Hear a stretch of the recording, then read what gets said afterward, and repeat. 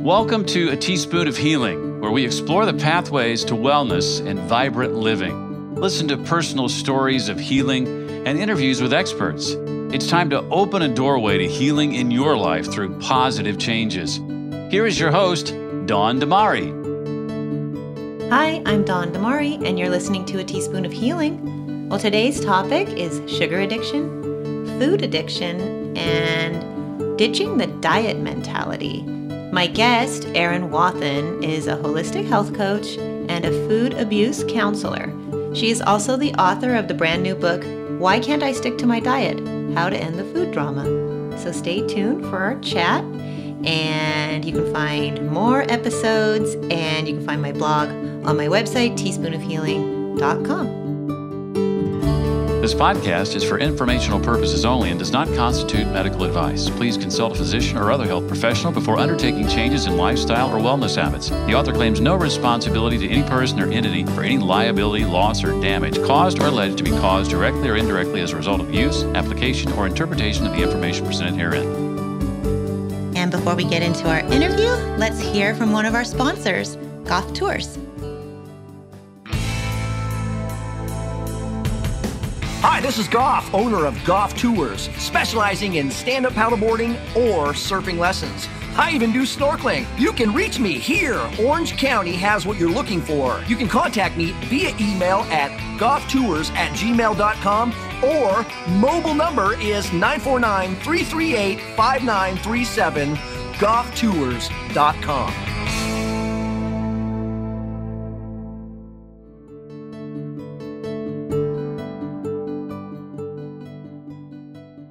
Hi, I'm Dawn Damari, and you're listening to A Teaspoon of Healing. Today, my guest is Erin Wathen. She's a health translator and the author of a book called Why Can't I Stick to My Diet? Hi, Erin. Hi, how are you? I'm great. How are you? Good. Thank you so much for joining me on A Teaspoon of Healing. Absolutely. So you are a holistic health coach and a food abuse counselor. Now, that is really interesting to me. What does a food abuse counselor do? I think that's something that's really needed today. Well, a lot of us understand conceptually that sugar is addictive, that you can have cravings that are out of control for junk food, and we all agree obesity is a huge problem in America, ... But are we addicted to food? Not so much. We have that huge disconnect. So my training is a lot in helping people connect the dots in their own behavior. And what's interesting is you can be a sugar addict and be normal weight. You can also be overweight and not a food addict. It's not one and the same. And just getting people to understand like where they fall on the spectrum of normal eating versus, addictive eating, because a lot of us just have kind of sloppy habits and there's nothing really crazy, psychological, addictive, chemically behind it. And then others have a bad day and we're mainlining sugar basically in the car. So there's a whole range of it. And the more we know about the brain, the more we know about sugar, and the more we know about how so many people are secretly eating, the more we're able to help people just connect the dots. And in a lot of other countries, food addiction is just accepted as fact.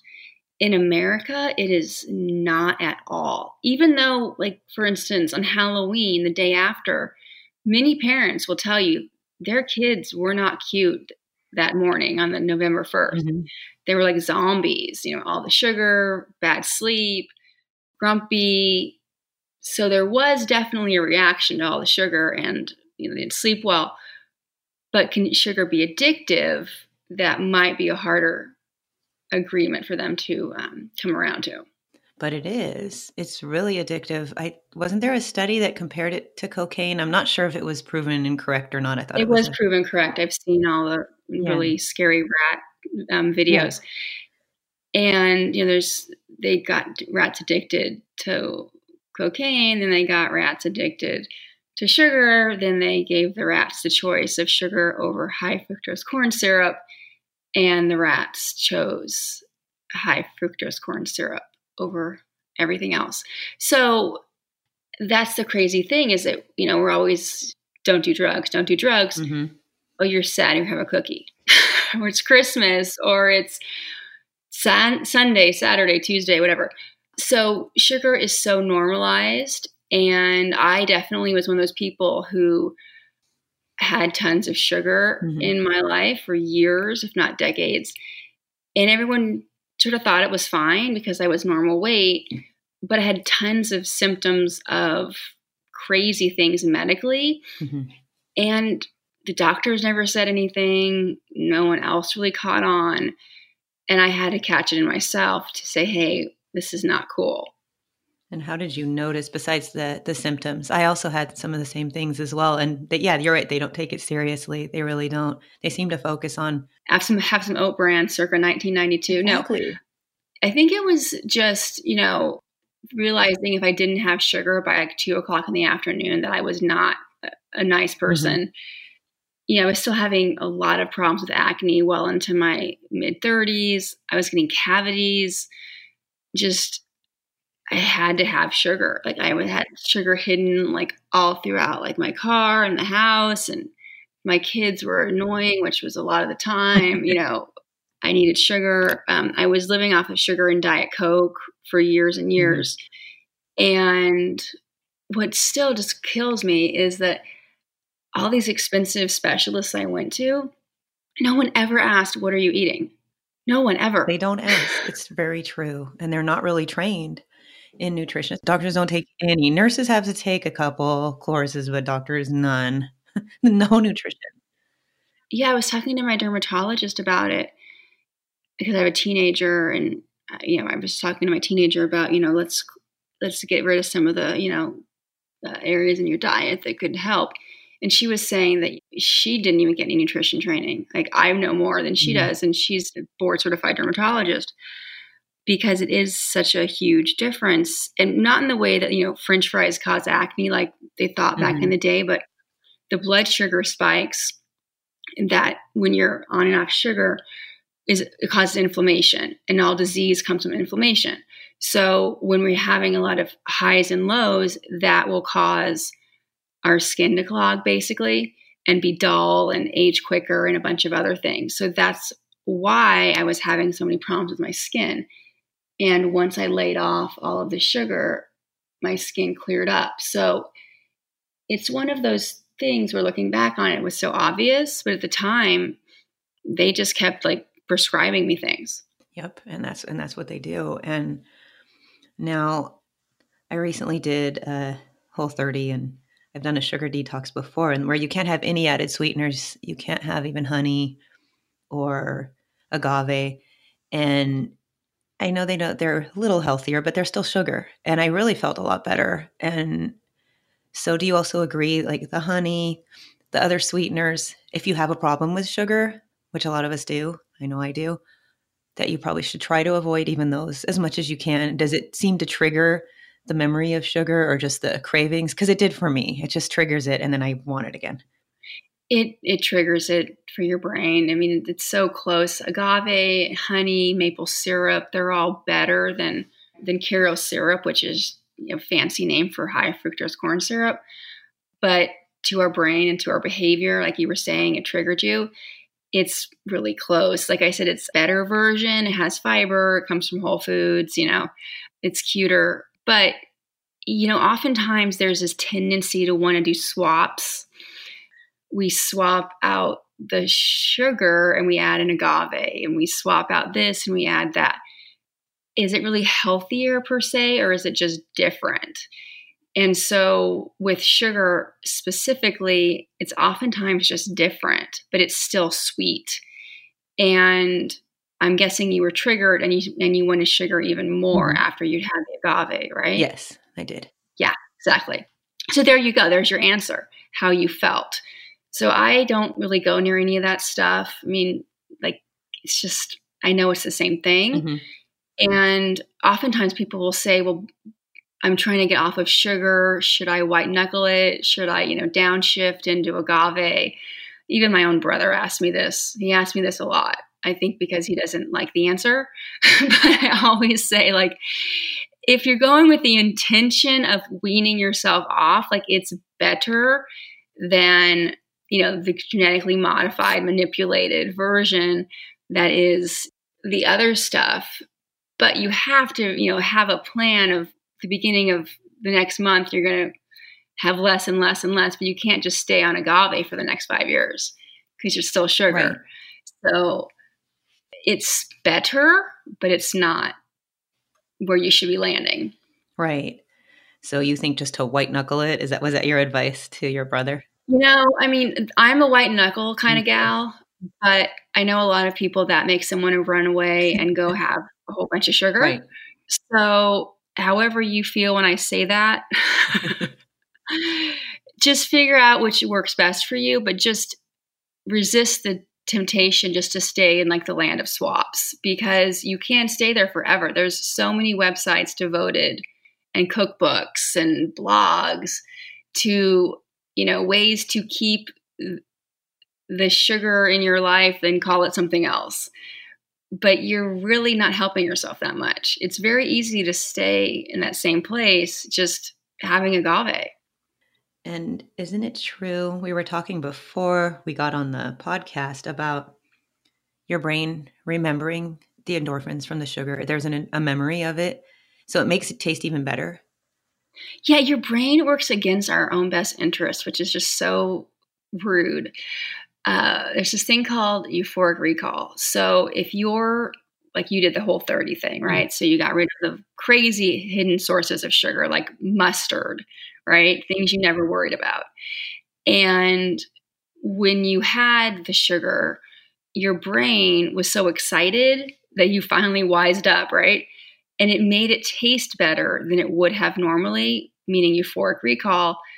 So you wouldn't do the crazy thing you did, i.e. not having it again. So that's why when someone relapses on traditional drugs, as we think, it's so much more intense for them. The experience is so much harder for them to come back from. So if we're off of sugar for 30 days, we're doing a Whole30, yay, yay. And then day 31, we're like, that was great. That's over. Bring it on. And we do a deep dive into, a bag of candy. It's going to taste great, all these other things, but it's going to taste even better than it would have tasted a month before because our body's working against us. It seems like our body wouldn't want to do that, but it actually wants to keep the stimuli coming. So how does it do that? It ups the dopamine, it ups the pleasure, it ups everything it can to have us keep that chemical inside of our body. So what if it crashes in 20 minutes? We'll just have more sugar, right? It's so crazy. And it's so true. I know. I didn't really, after it was done, I haven't really added it back in. I did try a piece of candy, a nougat, from that I'd gotten when I was traveling over in France over the summer. I saved some. And yeah, I did. It did taste really, really good. And I actually even felt a little like there's a little bit of euphoria you will feel from sugar. Buzz, you don't even notice. You don't notice it normally if you're eating it, but being gone from it for a month. And not that I ate a ton of candy before. I mean, I used to be like you when you were telling your story. That was me. But prior to that month, I hadn't, I thought I had cut it down, but no, I hadn't. I was swapping. And it was really interesting because I felt a little bit of energy. I was like, this is weird. And then I could feel it coming down. I'm like, this, it really is a drug. It really just hit home. Now, what about fruit? What do you think about fruit? I think fruit is definitely something that we should be eating with a very clear intention. Like, for example, it's very easy to eat an entire bag of dried mangoes like they're candy. I eat a lot of berries if I'm going to eat fruit. I typically eat fruit in the morning with a meal. Some of those smoothies from the smoothie companies have more sugar than Coke. You look on the back. So I'm all for fruit if you don't OD on it and you don't snack on it all day. Like I remember a couple years ago, and I used to work for them, so I can say this with a little bit of authority. Weight Watchers said you could eat fruit all day and still lose weight. I remember thinking, yeah, that's not going to work. Because if you're eating mangoes all day, it's still extra calories, sugar. They're still going to, the hormonal response of that food you cannot get away from. So having some fruit is fine. Don't have it be this huge emotional experience. It should be with a meal. And, there's a glycemic index, which basically ranks all the food as far as the sugar load it has on our body, or sugar impact. So for example, on one end, we'll have something that's very, very low sugar impact. Like think about like a couple blueberries, right? The other end will have Karo syrup. So I typically stick with fruit that is on the lower end. Like I said, raspberries, blueberries. Anything of berries, there's a lot of fiber. They're kind of like funky a little bit, like compared to like a mango or pineapple, anything that's very sweet. So if anything's very sweet, why is it sweet? It's sugar. Yeah, it's natural sugar versus added sugar. So your body knows what to do with natural sugar more than added sugar, but it's still sugar. So let's just eat it in moderation and be mindful when we're eating it. So when you're having it, enjoy it, but just be aware that like we're not that far away, like from an evolution perspective, from when fruit was few and far between. So back before there was Whole Foods, when we had to go find our own fruit all the time, when we couldn't get, where I live in the Northeast, we couldn't get, cantaloupe in January. We had to eat very seasonally. We had to eat locally, and having all this fruit flown in from all over the world wasn't an option. So a lot of us are just used to eating whatever we want, whenever we want, because it's sold at the local grocery store. So try to eat fruit that's from your geographic area. Try to eat it mindfully. And also, don't eat the same amount of fruit as you eat vegetables. You should always be like 3xing the amount of vegetables as you are fruit. Like vegetables should be the mainstay of your diet. Absolutely. Well, thank you for all of that information. I hope it will help people, because I know a lot of people are struggling with this. Oh, yeah. Oh, and by the way, green vegetables, French fries do not count, or corn. Those are basically just bread. Your book, Why Can't I Stick to My Diet? What is a reason why diets don't work, and we should kind of get away from the diet mentality? Why can't people stick to their diet? Because they go on them in the first place. Because you think about a diet, right? It's sort of like almost a carousel. We go on it with the intention of going off of it. So we're going to go on this thing for a while, and we're going to do what we need to do, and we're going to get the results we want, and then we're going to get off of it, and then things are going to be fine. I know, because I went on about 1 million of them. So for 3 months, 3 weeks, whatever we decide, we're going to only drink smoothies, or we're going to only eat between these hours, or we're going to eat this prepackaged food that's from a bomb shelter, or whatever we're deciding we're going to do.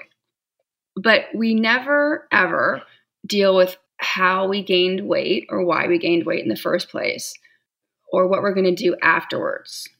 Because there's always an emotional component when we gain weight, even if we don't think there is. Because let's face it, like, to eat past the point of full, to eat when we're not hungry, to eat food that we know doesn't serve us, why would we go against our own best interests? Why would we do that? Like, what is going on internally that we're not addressing? What unmet needs need to be addressed? So, but instead of doing that, because that could be icky and emotional and maybe upsetting, we decide we're going to like count points or cut out food groups or do the new trendy thing that everyone at the gym's doing. So we get on the diet carousel for however many days, weeks, months we need to do it. And then we get off of it because we've lost, the 20, 30, 40 pounds or whatever. And nothing's changed inside of our head as far as how we deal with life. So maybe we're still in ketosis or whatever, but as far as what happens when we get a parking ticket, or how we're going to manage our mother-in-law. We never dealt with that. Mm-hmm. We were so busy obsessing over whether or not we were going to get the right cut of beef or whatever. So we're almost distracting ourselves with process instead of the source of everything. Mm-hmm. And then as far as the food goes, we don't really have a plan for afterwards a lot of the time, because so many people just decided, I'm going to stick to this plan for X amount of days or weeks or months or whatever it is. And then when I'm finally at my goal weight, I can eat how I want, which is such a like fantasy, right? Right. It goes against all logic, but we all thought that for a long time. So if I starve myself for 3 months and then I get to, 125, then I can eat fettuccine Alfredo all day, which makes zero sense. But Exactly. we all thought that. Right. So that's a lot of it. It's a lot of just magical thinking. So in a nutshell, those are the main reasons diets don't work, because the emotional component, the food component, and also like the now what? Like, what skills did you not develop moving on? Like, you're going to get to a cocktail party. What are you going to do? There's going to be those times when you're on a plane. What are you going to do? Because life is not going anywhere. There's always going to be, pigs in a blanket and pizza. So how are you going to handle these situations? Right. And it's fabulous if you know how many calories are in an apple, but what are you going to do about it? That's what so many diets don't address, because it's all about whatever the new trendy thing is. Absolutely. And it's a lot about food addiction as well, don't you think? And not just the diet, that there is some addiction to the food, and it's the emotional component, like you mentioned. No, absolutely. I think a lot of people don't even realize how they have a feeling they don't like, they go to food. They have a feeling they don't like, they go to food. And then they just all of a sudden are going to food all the time. They don't even know why. They're feeling restless. They're feeling this. Mm-hmm. They're going that. They go to food. And then the chemicals in the food are addictive as well. So there's a lot of internal and external forces where all roads are leading to food.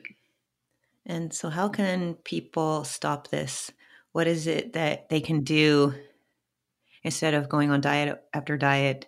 And if they are always turning to food, what can they do? First of all, they can do a really cold, hard look at like what's been going on.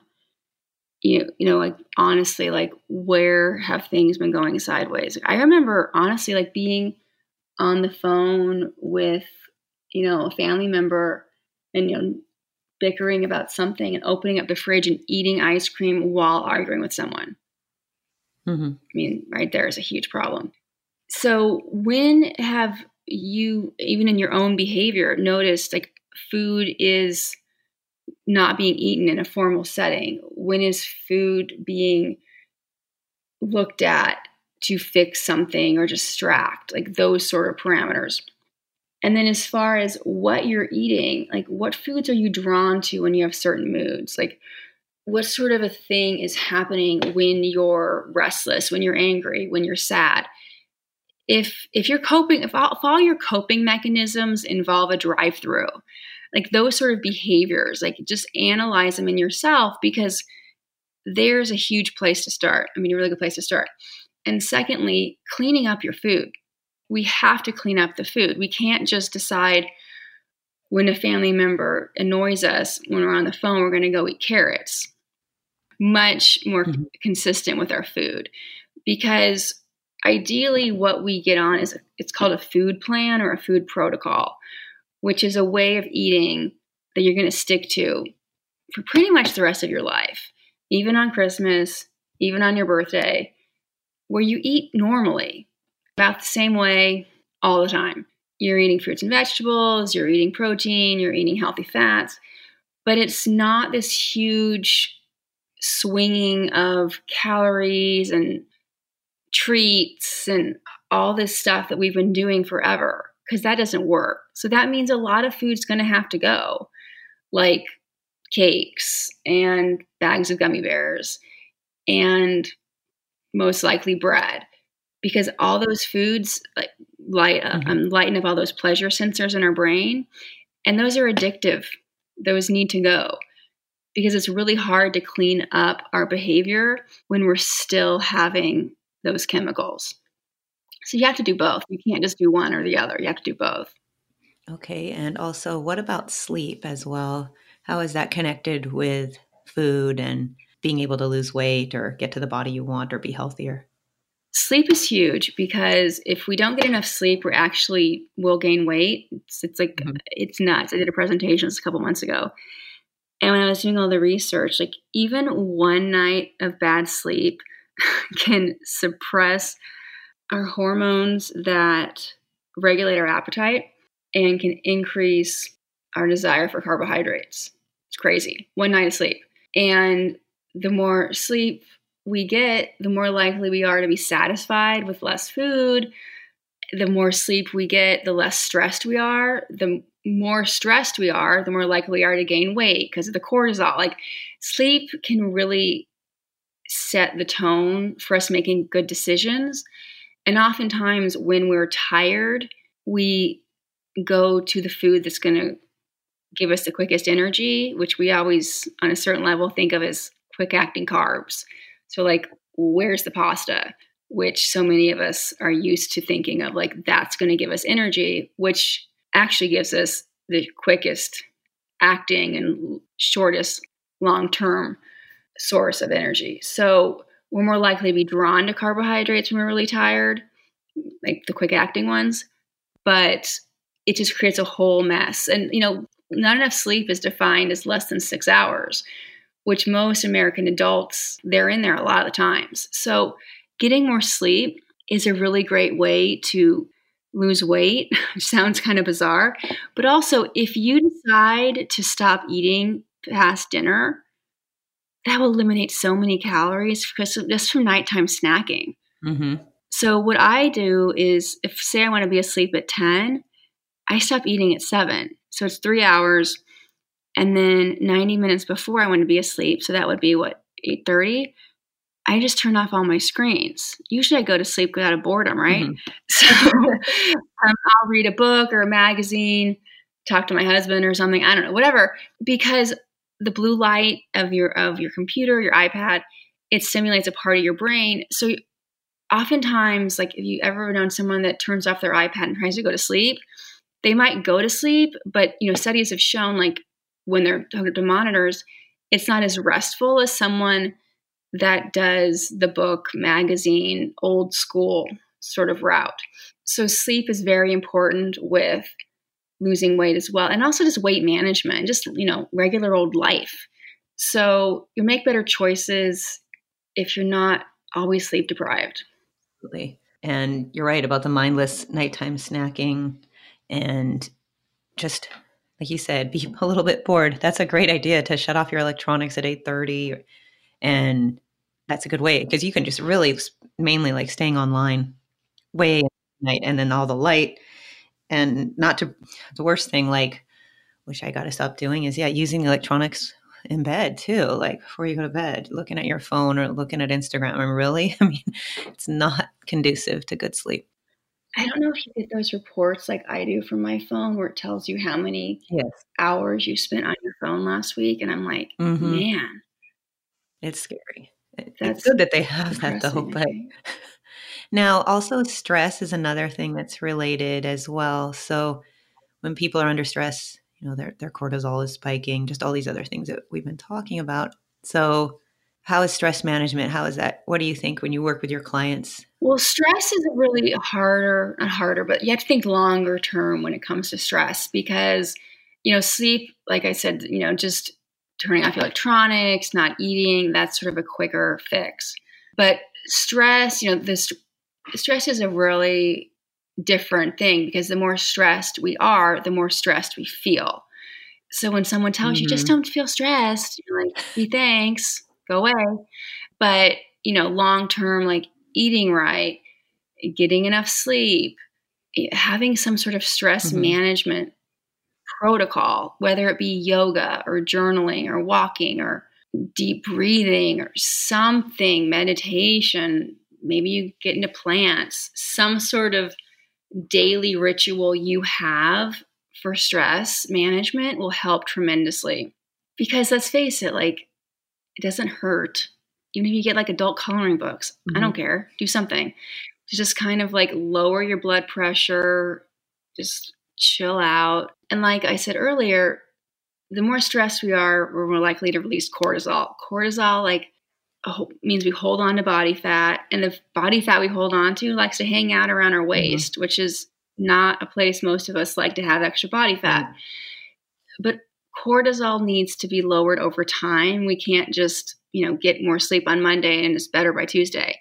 So over time, we need to go for those walks or learn how to meditate, journal, inhale possibility, exhale stress, or whatever you need to do to change how you manage the world as you have it. Because like I said, life isn't going anywhere just because you want it to be a little calmer. So when it comes to stress, I don't want people to be stressed about losing weight and doing the right thing and being super obsessive about it, because it will happen, but we need to just calm down about it and know that like our health is what we're trying to prioritize, not necessarily with what the scale reads this morning. And with stress, a lot of it is like if we're always in high alert, it's like I said, the evolution part. So if we're always like in fight or flight or freeze, our body will respond. So have you ever known someone that's always stressed out? Yes. And that used to be me. I mean, I still have a lot of stress, but I used to show it more. Yes. The thing is too, is like, I mean, I have a lot going on. I'm not going to say that I don't. It's how I respond to it, and how I choose to look at it. And also how I prioritize. Like there's some things that I just, I had to just vote them off the island, right? And then other things are top priority every day. So it just really comes down to like how we look at it. And maybe there's some outsourcing you can do, or maybe some things you just don't even bother with anymore, because let's face it, like maybe you don't really care that much if you make dinner versus, ordering HelloFresh. It doesn't matter. But whatever it is, be okay with it and just move on. But always feeling like DEFCON 5 or whatever it is, it's not helping anyone, especially yourself. So your book, Why Can't I Stick to My Diet? Okay. And it will be online, and also it will be in bookstores as well. Yeah, all major bookstores. It's on Amazon and barnesandnoble.com. Oh, okay. And if they want to learn more about your services, do you have a website they can go to? Absolutely. I'm at erinwathenwellness.com. Great. And it's WATHEN. So erinwathenwellness.com. Yes. Now, before we sign off, are there a few other things you want to share with our listeners? Maybe a few ways that they can be healthier by next week. First of all, get more sleep. Just really get more sleep. Drink more water is a really big thing. So many people just drink coffee and soda and a lot of alcohol. Try to know what you're eating the night before, if possible, versus just drive-thrus and burgers and making all those decisions on the fly and getting way too hungry and ordering the nachos. Absolutely. I totally agree. Well, thank you so much for those tips and for all of your knowledge and sharing that on A Teaspoon of Healing. And again, people can go to Erin Wathen Wellness, WATHEN.com, and they can find out about you, and they can pre-order your book, Why Can't I Stick to My Diet, on Amazon and Barnes & Noble. Yes, thank you so much. Excellent. Well, thank you. Thank you. Have a good day. Thank you for listening to this episode of A Teaspoon of Healing. If you have any questions for me or for Erin, visit my website, teaspoonofhealing.com. Click on Contact and fill out the form. I'll get back to you. You can also visit me on Instagram at Teaspoon of Healing or Facebook.com/Teaspoon of Healing. And if you are not a current subscriber on iTunes, you can find me there. And I would love it if you left me a star rating and a review. Stay tuned. Another episode's coming up next week. Thank you for listening to A Teaspoon of Healing with Dawn Damari, your home for wellness and vibrant living. For more resources on wellness and vibrant living, visit us online at teaspoonofhealing.com. This podcast is for informational purposes only and does not constitute medical advice. Please consult a physician or other health professional before undertaking changes in lifestyle or wellness habits. The author claims no responsibility to any person or entity for any liability, loss, or damage caused or alleged to be caused directly or indirectly as a result of use, application, or interpretation of the information presented herein. Hey there, this is Sean. And this is Frank Jag from Sensibly Cynical. And you can check us out on iTunes, Google Play, or your favorite podcatcher application. Or just be real, you can just Google our name, Sensibly Cynical. That too.